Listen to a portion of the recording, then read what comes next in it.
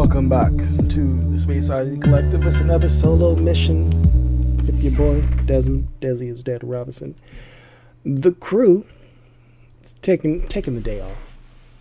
It's been a trying week, and let's help them get their mental health and their energies back in line. And for next week, hopefully next episode, we'll start our path on the journey to the 40th anniversary of Star Wars Episode 4, A New Hope. Every other week, we'll be doing a review of all the Star Wars movies, leading up to us ranking the Star Wars films. And then from then on, we'll be doing our reaction or review, whatever you want to describe it, of Obi-Wan, the series, May 25th, anniversary of A New Hope on Disney Plus. So it's the only time I remember hyped for Star Wars so far, because of Obi-Wan. I really want to see Ewan McGregor come back, and this is going to be very interesting. But besides that, once again, welcome back to Space Oddity Collective. Remember, you can hear us on your favorite podcasting services around the internet. If you're on Apple or Spotify, hook us up with a rating. Rate us so we can get these sponsors, so we can get some podcasting money. I'm just saying. It's you and me, audience. It's just you and me. So please, thank you. On this episode, we have three news stories, 2 movie news, and 1 video game news.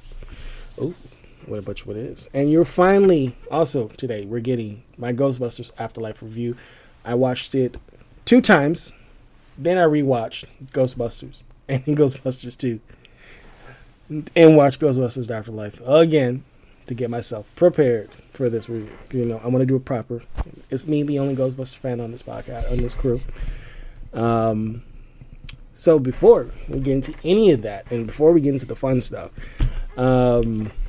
speaking of Ghostbusters, the man who brought them to the big screen, director Ivan Reitman, passed away on February 13th at home, surrounded by family. That hit.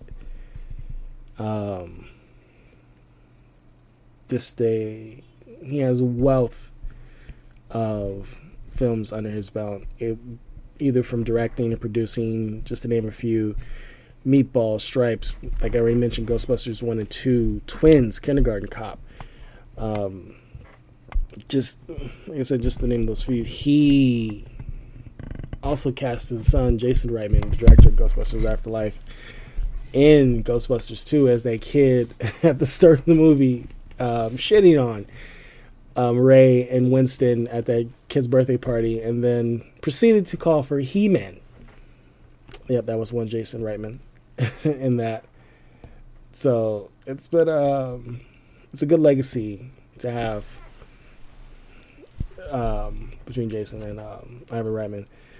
He's also was the physical actor for Egon in place for Harold Ramis in Ghostbusters Afterlife. That's a little bit of trivia if you did not know. I feel like that was a good send-off for Ivan Reitman, getting to step in for one of his good friends, Harold Ramis, who passed away in 2014. Yeah. Sad day for Ghostbusters fans everywhere, including myself, but also thoughts and positive vibes to the Reitman family, if this ever gets their way. Thank you, Jason and Ivan Reitman, for making Ghostbusters Afterlife. And yeah, let's get right into the Ghostbusters Afterlife review. So, Ghostbusters Afterlife came out. Alright, I keep on doing this. See, this is why I need Benita and everyone else here. They keep me aligned when I keep messing up. Ghostbusters Afterlife came out. Alright, I have it. I have it. I don't have it. I'm gonna have it. Okay. Ghostbusters Afterlife came out November 19th, 2021. The official Blu-ray and digital release came out February 1st, about 3 weeks ago. So your boy has been watching it a lot. Some of the reviews have been mixed, but I'm gonna gush. You know it's gonna happen. This is me. I'm gonna have fun. So, right off the bat, I definitely enjoyed Ghostbusters Afterlife. It was, I feel, what we needed as a third movie to this Ghostbusters franchise. Right off the bat, I really do not have a problem with Ghostbusters Answer the Call, Paul Feig's Ghostbusters, because it's, I want to say a Ghostbusters movie of its time, or a Ghostbusters movie for that time it came out, which would be 2016. I want to say 2016 Ghostbusters Answer the Call came out, but I thought it was fine. I just didn't like and I mentioned before, is when the four main characters are smart, but the world is stupid. Like I never gelled with when where movies, not just like movies like Ghostbusters, but like just that in general. I felt like it worked. The humor was great. I loved all four: Kate McKinnon, Leslie Jones, Kristen Wiig, and oh my god, Melissa McCarthy. Oh my goodness. I thought they had great chemistry. They worked well together.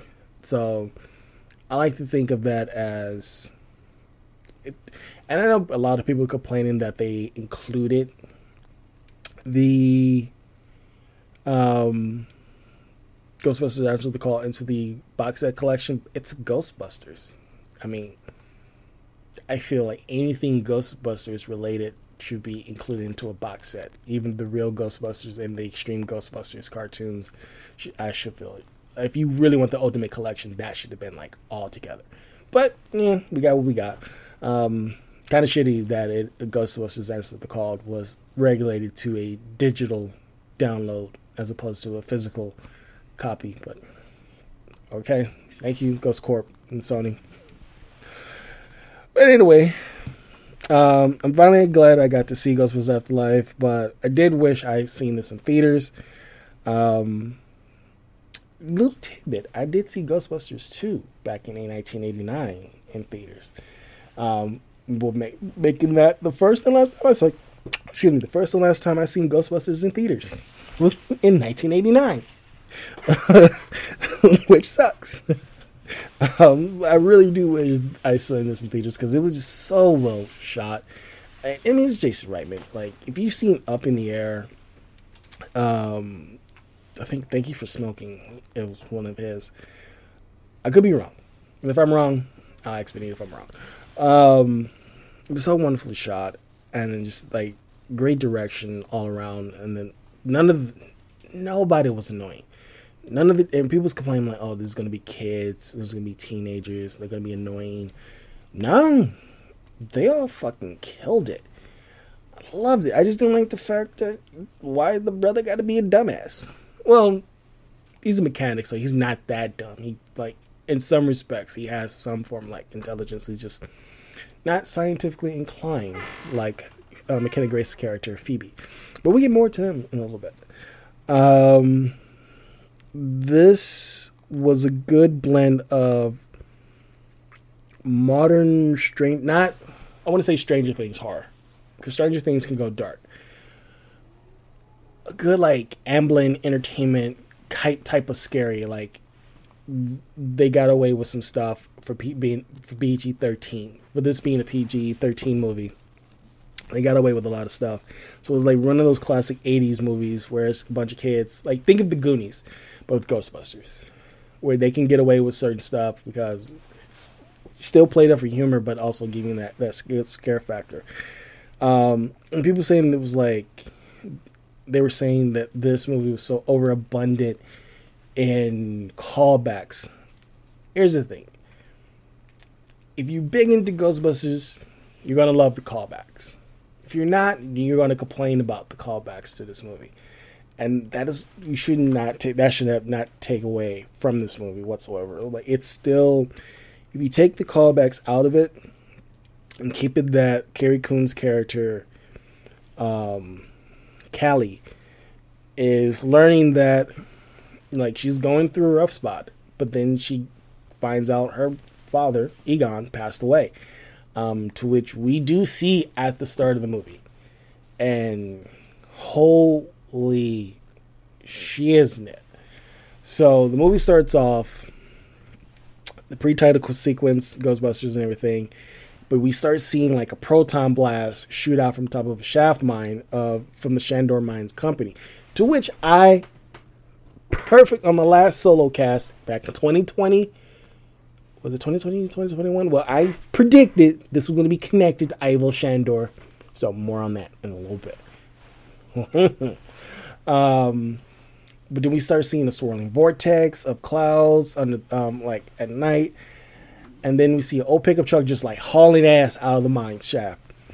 And then freaking, you see just a bearded old dude just like flying down the street. And then you see like a terror dog, a ghost of a terror dog just like following him. And it's like, holy shit, this is intense. This is intense for a Ghostbusters movie. Like, this is similar to the way how Ghostbusters 1 started, where we got the librarian dealing with the librarian ghost, but this one was like more ominous. We get back to the farmhouse, and you realize, oh, this is Egon. You only see the patch, you just don't see the face. And it's like he's pressing the proton trap, but it's like, it seems like it's going to be bigger. And it's not working. The mechanics is not working. And he goes into the house and he picks up his PKE meter, but it looks like it's a PKE meter stun gun for Ghost. And I'm like, oh shit. And before he gets into the house, he's holding up the ghost trap, and you just hear the growling of the terror dog. And he gets in the house and he sits in his chair, holding the PKE meter, like he's facing like the wall, but the ghost dog comes in and just kills him right there. And I'm like, wow, I never thought I would ever see like the death of a Ghostbuster like realized on TV, like on screen. And I like the fact that this showed there's stakes to this finally. In Ghostbusters, like, I think as close as we got was in Extreme Ghostbusters, Egon once again goes alone and he gets injured and he gets affected by this ghost, and it's up to the new team to save his life. So that's as close as we ever get to that. But to see this, and also, as soon as Egon dies, his PK meter starts glowing. So, make of that what you will, but we'll keep on going. Then we meet Carrie Coon, Finn Wolfhard, and McKenna Grace. Like I said, Carrie Coon is playing Callie, Finn Wolfhard, and Phoebe are playing Trevor, and Kenny Grace are Phoebe and Trevor, like I said before. This is where Callie learns that she's being evicted, and the landlord don't care. He wants his money. I mean, it's true to life. Sorry, you got so many chances, you got to go. But at the same time, she finds out her father's dead, but she's not treating it like it's her father. And that they was gifted Egon's house. They get there, and Callie's just thinking of anything valuable to make money off of, so to pay off her debts and everything, to find a place for her and the kids to live at. And this is where we get to see Annie Potts, the return of Janine Milnitz. Oh my God. She looks great. We learn that Janine was looking over Egon's financials, and we confirm that he has no money. But in some way, she was looking after him. But they was not living together. So Janine you learn she's still in New York, while Egon was out in the country in Oklahoma. And over the course of the movie, Trevor finds the Ecto-1, and he starts repairing it. Phoebe takes a summer class, and she meets Gary, and which is Paul Rudd's character, and Podcast, which is Logan Kim's character. And they learn about the tectonic plates always shifting, which is like not indicative of Oklahoma, but how is it tied to Shandor Mines. So it's like a lot of build up to it. And this is where we get the moments of Phoebe, Trevor, and Callie back in the farmhouse. Then we start getting the Easter eggs to previous Ghostbuster movies. Like, we get to see Egon's favorite snacks, like the Twinkie, his Cheez-Its crackers, and the Nestle Crunch wrapper. The one that Venkman gives him in Ghostbusters 1. This is just the wrapper, so it shows you that Egon still has his vices. Which is really fucking cool. This is really cool, and this is a little bit of trivia for you. The Ecto-1 gunner seat was used in the real Ghostbusters, and was in one of the original Ecto-1 toys, but not in none of the films.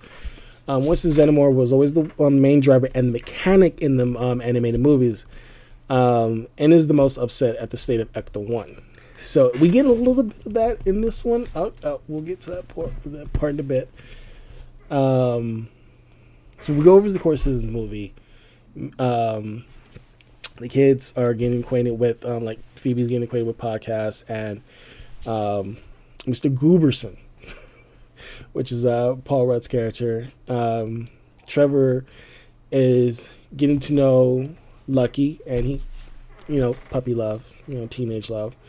Is getting to know her, and he takes a job at the local burger place. And so the whole town knows Egon as the dirt farmer. Like, he's there doing nothing. But over the course of the movie, Phoebe, who doesn't believe in ghosts, doesn't believe in anything, start interacting. She's realizing she's interacting with the ghosts, but she doesn't know if it's Egon yet. So over the course of the movie, Phoebe, the ghost leads Phoebe down to the basement, and she finds the ghost trap hidden under the floor, under a floor panel. She takes it to school. She shows it to Podcast, and then Mr. Gooberson, I would say Gary. I'm not gonna, if I say Mr. Gooberson, I'm gonna start laughing. He shows them what happened in 1984, the cross rip of 1984, where the Gozerian first came out, and the Ghostbusters fighting it. And this is where Phoebe learns, like, oh, I'm a Spangler. Like, this is my grandfather. While Trevor is still working on the Ecto-1, Phoebe finds Egon's lab. Both Phoebe and Trevor finds Egon's lab, and like Podcast takes an RC car and the ghost trap and mounts it onto it, and then Phoebe repairs the proton pack. And we see her testing it out, and we see Trevor successfully testing out the Ecto-1, fixing it. And all of a sudden, it combines. Like, then they're both like self-respecting, like self-interest starts combining. And Phoebe and Podcast discover a new ghost called the Muncher. Phoebe almost had it, and Trevor. Phoebe in podcast almost had it, but something I've never seen before in a Ghostbusters movie, and it was so cool. The ghost started ripping the proton stream. That is so cool. I'm nerding out right now. I'm trying to calm myself. But it's so damn cool. It's something we've never seen before in any form of Ghostbusters, even animation-wise or the video game. We've never seen the ghost actually rip the proton stream ever. They see Trevor go in, and this is where we get the part you've seen in all the trailers. Them just flying down the street, and then the gunner seat just kicks on.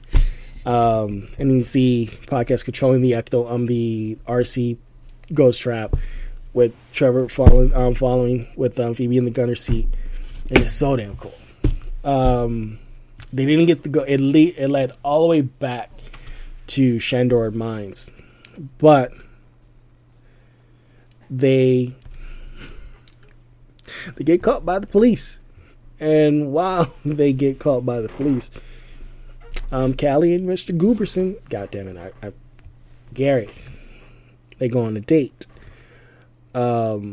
This is reminiscent of Ghostbusters 2. This one I would say this is definitely reminiscent of Ghostbusters 2, except for the Ghostbusters actually interrupted the Bankman and oh my god, Sigourney Weaver's character, Dana, their dinner, but in a way the kids interrupted the dinner. Phoebe uses her one phone call to call Dan Aykroyd's Ray Stantz, and oh man, that it hit.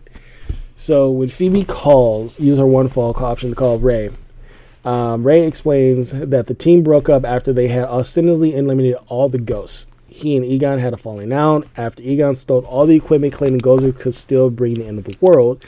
Phoebe tells him that Egon was killed over a week ago before she abruptly is cut off by the sheriff, claiming her time is up. Anyone who's been in jail, I've never been arrested. Is that true? You got a certain time limit for your one call phone call? Because I'm like, that's bullshit. Like, come on. Like, and this Bokeem Woodbine as the town sheriff. So it's cool to see their brother work, but I'm like, he knows how to play an asshole. And he was an asshole. And the new Ghostbuster, Lucky, who Trevor likes, that's her daddy. So I'm like, oh, not great.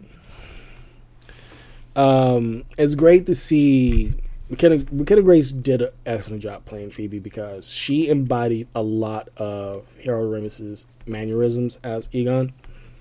Especially when Egon has an outburst, it's an angry outburst, and she quickly did it when the sheriff wouldn't give them back the Ecto-1 or the Proton Pack. And she let out that outburst again when her mother was just shit-talking Egon, her own father. And, like, just, whew. And, oh my goodness. And it's just like, oh my god. We getting family drama.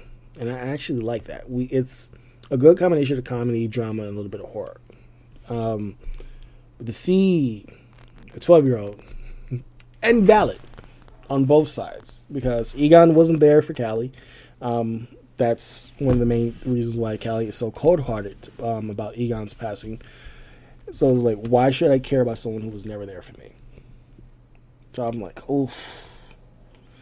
But this is right around the time shit is about to pop off.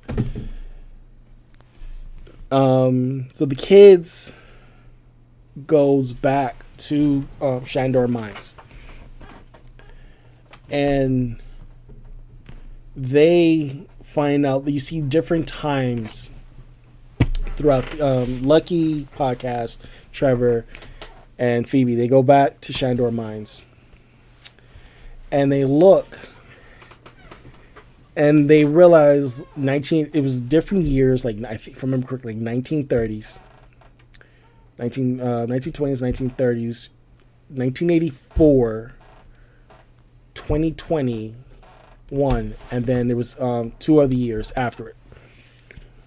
And and they show these 4 pillars. Egon legit took all the proton packs and had them concentrated on this one giant pit to keep Gozer, the true Gozer, like stuck in this perpetual motion so they won't get rebirthed.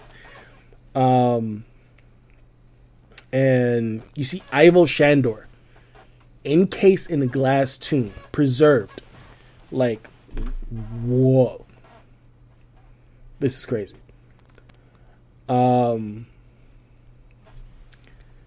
This is where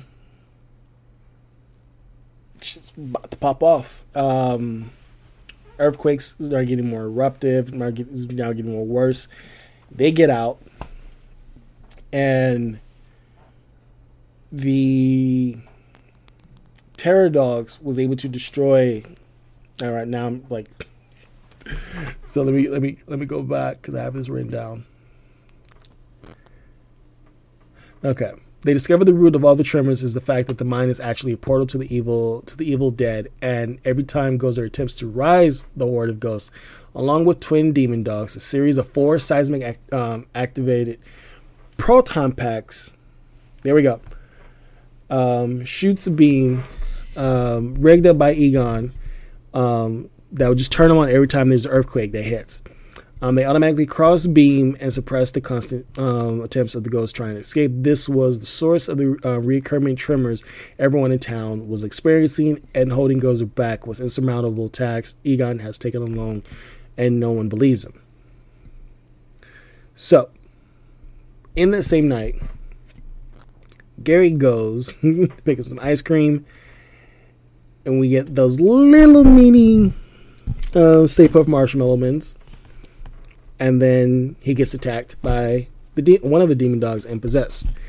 Back at the farmhouse, Callie finds the hidden lab, but then discovers Egon actually have been following her. He just haven't physically been present. And he had a memory board of her whole entire life on his wall. And this is where she realized, and he actually cared. But the moment was undercut when the demon dog appeared and possessed her. After the kids' discovery, they find their mother possessed. Then she jumps off the window towards the mine shaft. She finds Gary, and they hook up. The Keymaster found... Oh my god. Are you the Keymaster? Yes. And whatever. I know the reference. They merge their energies in the mine. The kids recover the Ecto-1 from police impound with the help of Lucky and retrieve the proton pack. Only 1 proton pack. And the ghost trap. And the RC ghost trap. And classic Ghostbuster style. They did capture the Muncher, but they released it so they can follow it back at the mines.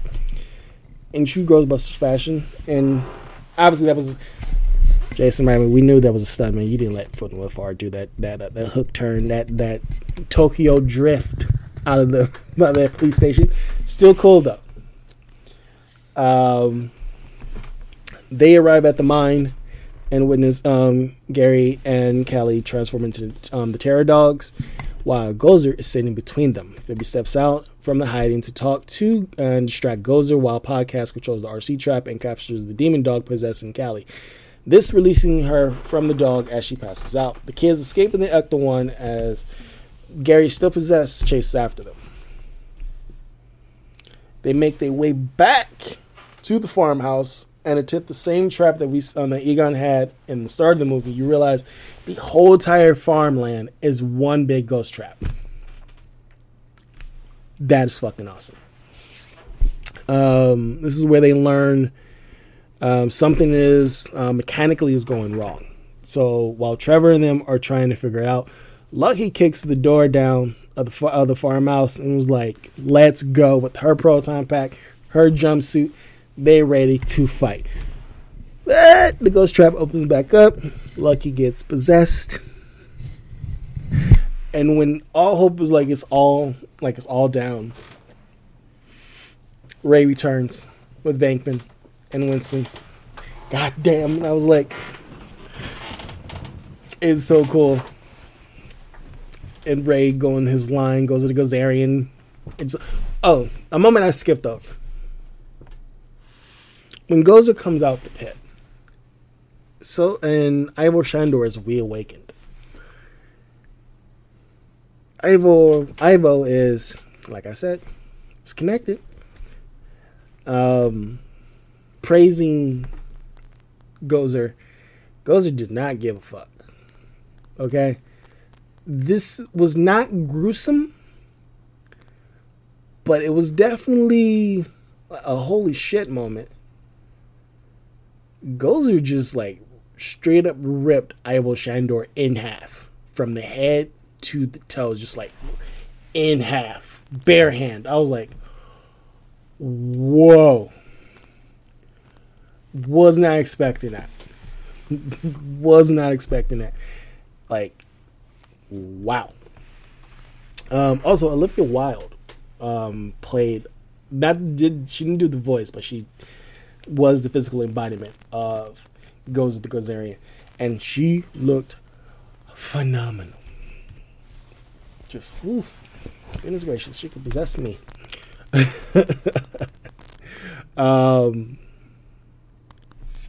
They had a little bit of trouble. Even the original Ghostbusters had trouble. Gozer just like waved off those proton streams. Podcast is having trouble to defeat the mini pups. He used the stun PK meter that, and then going towards the end, Trevor realized like, oh, he can use the proton stream in the gunner seat to power up the ghost trap, the farm-wide ghost trap. And while he's doing that, the original three Ghostbusters cross the streams with Phoebe, with Egon helping. Also, let me see who has the proton. Yeah, okay. Going back. Okay. So Phoebe is helping the original Ghostbusters take down Gozer, and also guiding her is the ghost of Egon. And this is where we have Ivan Reitman in place, but seemingly opposed with Harold Ramis's face over it, how he last looked before he passed. The original Ghostbusters acknowledging Egon, but just still focusing on Gozer. Trevor, like I said, kicked on the ghost, the Phoebe podcast. I'm getting a little bit choked up. Sorry. Podcast was able to hit the generator in the Ecto-1, which kicked on Trevor's proton stream to hit the electrical capacitors and gave the burst of energy to charge it up. Kelly threw the switch to turn on the traps again, activating successfully, capturing Gozer the Gozeri and the demon dogs. And ended towards going towards the end. The Ghostbusters looked at the ghost form of their fallen friend, and they all say their goodbyes. Phoebe fixed her glasses out of the way. Egon fixed his glasses. Kelly gave Egon a hug, and Egon form fades and falls into the night sky. The Ghostbusters helped Lucky, and Lucky did get possessed in the middle of the fight, so I did skip over that. But they was able to save Gary and Lucky in the middle of the fight. And the original Ghostbusters get acquainted with the Spanglers. This is a callback to the cartoon where Winston tells him that he'll fix the Ecto-1 and take it and put the equipment back in New York City. And we see an overhead shot of the Ecto-1 being driven back into the back into the city, and the Ghostbuster theme kicks on, and that's the end of the movie. Oh my god, I'm still getting goosebumps. I know my review and this reaction is misjumbled, and normally I can bounce off other people, but I'm sorry. It was just so great. It did play on nostalgia, and I'm contradicting myself from earlier in this episode, but it was enjoyable from start to finish. The last little bit was definitely emotional, especially when Egon's spirit fades away, and it does say Fort Harold before we see the Ecto One traveling back to New York. It's just so great. And if this was like the last Ghostbuster movie ever to be made, I'm fine with that. They don't need to do another one. It would be nice if there was a next one with this new cast, but if this was just the last one, this is a good send off for everyone. But we get an extra credit scene. 2, in fact. The one I felt like it was a good extra credit scene. We see Dana and Venkman, and they doing the same psychic powers test that Venkman did in the first Ghostbuster movie, except for Dana is the one doing the shocking, and he's getting it right. Venkman's getting it right, and then Dana was like, "Did you put a marker on these cars?" He's like, "I put a marker on these cars," and she started shocking him. And you just see the joy on Sigourney Weaver's face for that. Like, I don't think she was acting. I think she enjoyed that. And it's great seeing them together. It's just great seeing those two characters together and seeing Sigourney Weaver and Bill Murray interacting again after so many years. And then we get Winston with Janine. Winston mentions that he's been using his resources to maintain the Ghostbuster properties, including his Ray Occult's bookstore and the firehouse station that he had originally served as a Ghostbuster headquarters. This also shows him, while he's talking with Janine, about talking about legacy, he opens up the firehouse to allow the Ecto One in, and we see a shot of the basement with the containment system, blinking red. I don't know what that means. I leave it open-ended. Don't give us a sequel. I'm saying it right here. Don't give us a sequel. Leave that open-ended. Do a Ghostbusters TV series with a new crew. A live-action TV series can work in this new generation. Let's not do another movie. We took care of the Spanglers. Winston could be the benefactor for the Ghostbusters, and they have to deal with the government. I like that. So, all in all, this movie was enjoyable. Obviously, I watched it 4 times. So, I loved it. I'm not being biased. I really loved it. Some parts made me uncomfortable. More of the Phoebe versus her own mother, over the argument over a passing of a one, and their perspectives of learning that past one. That was kind of like not triggering, but just like kind of hit close to home for me. I think that'd be the only ding it got. A lot of new things introduced that I would like to see more going forward. Like I like the RC Proton. I keep on saying Proton. The RC Ghost Trap. I like to see more of that. I'll actually like to have one of those. Ghosts fighting back. Like the Muncher was shooting back at the kids. The Ecto One pulling off some Fast and Furious shit. That had me go scratching my head, but I was like, okay. I don't know where Trevor got those tools. The mechanics, but okay. Probably was ever in the farmhouse. And then also a callback. It was a callback of the coin that Janine gave Egon as a good luck piece, and you find out she had 2. And Janine got her coin back, and you see in the movie with that callback to Janine giving him when Egon the coin, and show that connection. I always like Like, there was a connection between the two, and they just didn't follow through with it, and that's okay. But I want to meet who Egon dated for him to have Callie.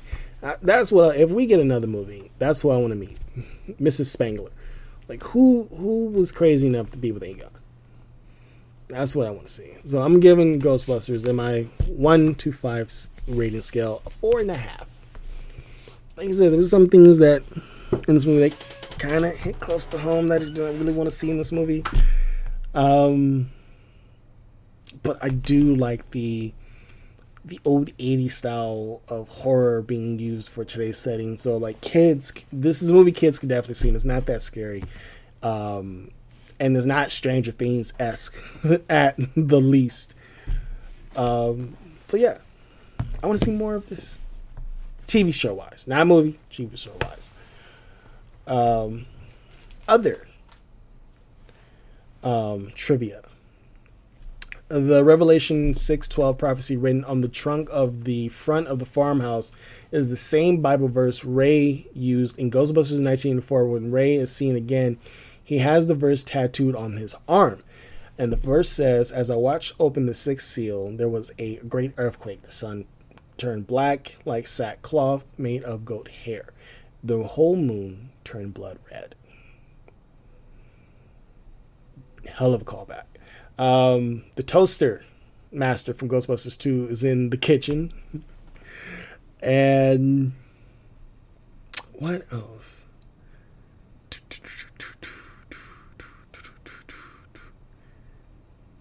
Yeah, that's about it for Ghostbusters. Yeah. So yeah. That was Ghostbusters Afterlife. I enjoyed it. I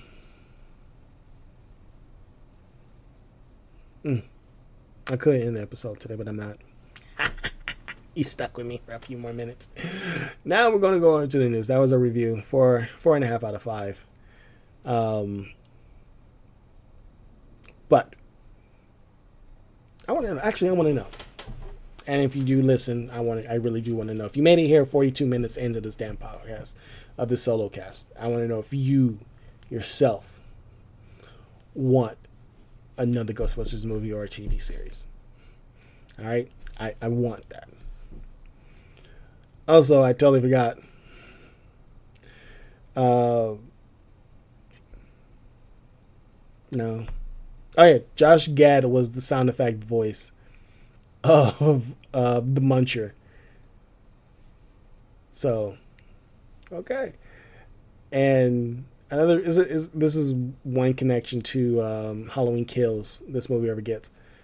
Paul Rudd was turned down the role of Tommy Doyle in Halloween Kills to do this movie.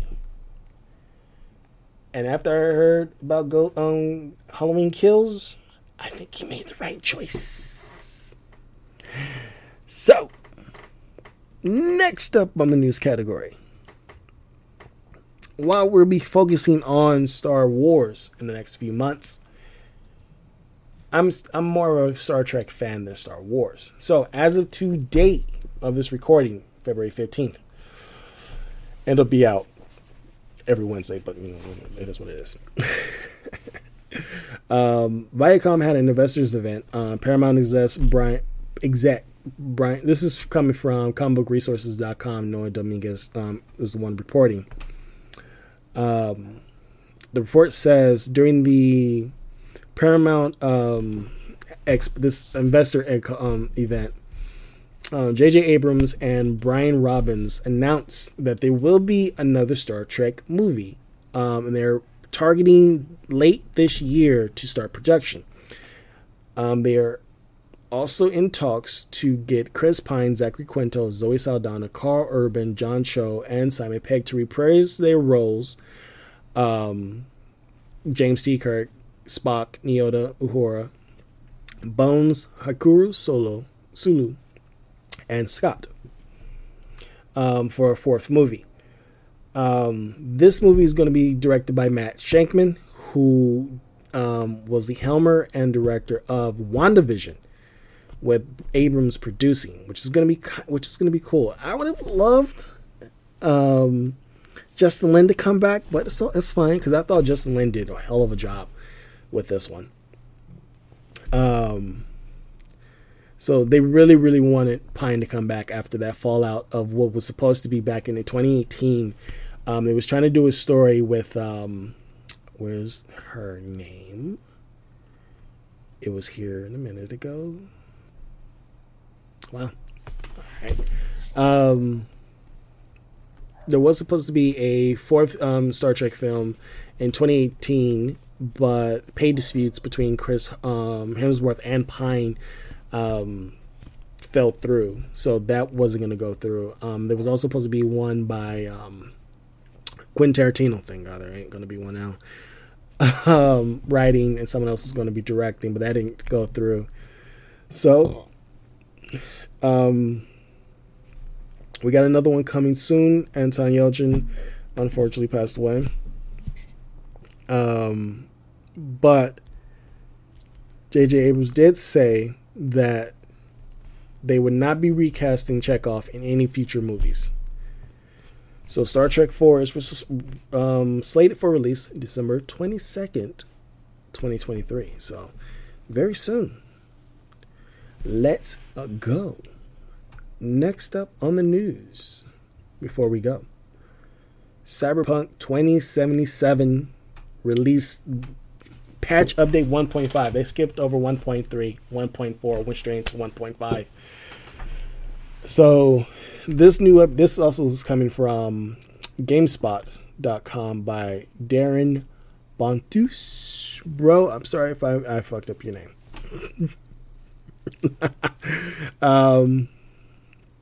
The 1.5 update finds more bugs, fixes, better visuals. The game also includes several pieces of free DLC content that should entice fellow veteran players like myself. Not really. I really want to know what their expansions are going to be.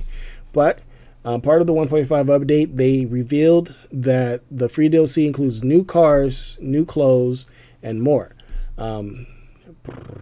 So, some of the breakdowns. You can now add new apartments. So after Act 2 in the game, Act 2 starts after the initial start of the game, its tutorial stages to get you really prepared in this world of Cyberpunk. You get 4 new apartments that V can move into. You have a Netrunner pad in Northside, a penthouse in Corporal Plaza, as a new home, and custom apartment makeovers will also be available in case you need a change of scenery. So if you have your basic apartment, you can remake that apartment that you get with V's normal apartment that you started the game out with.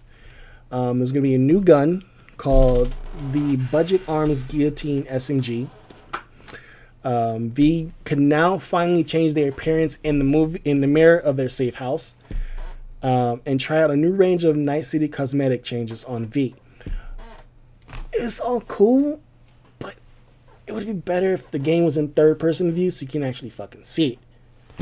Keanu Reeves' character Johnny Silverhand can now be included in photo mode. There is now muzzle brakes that reduce weapon recoil and add more precision to the arsenal of the weapons equipped.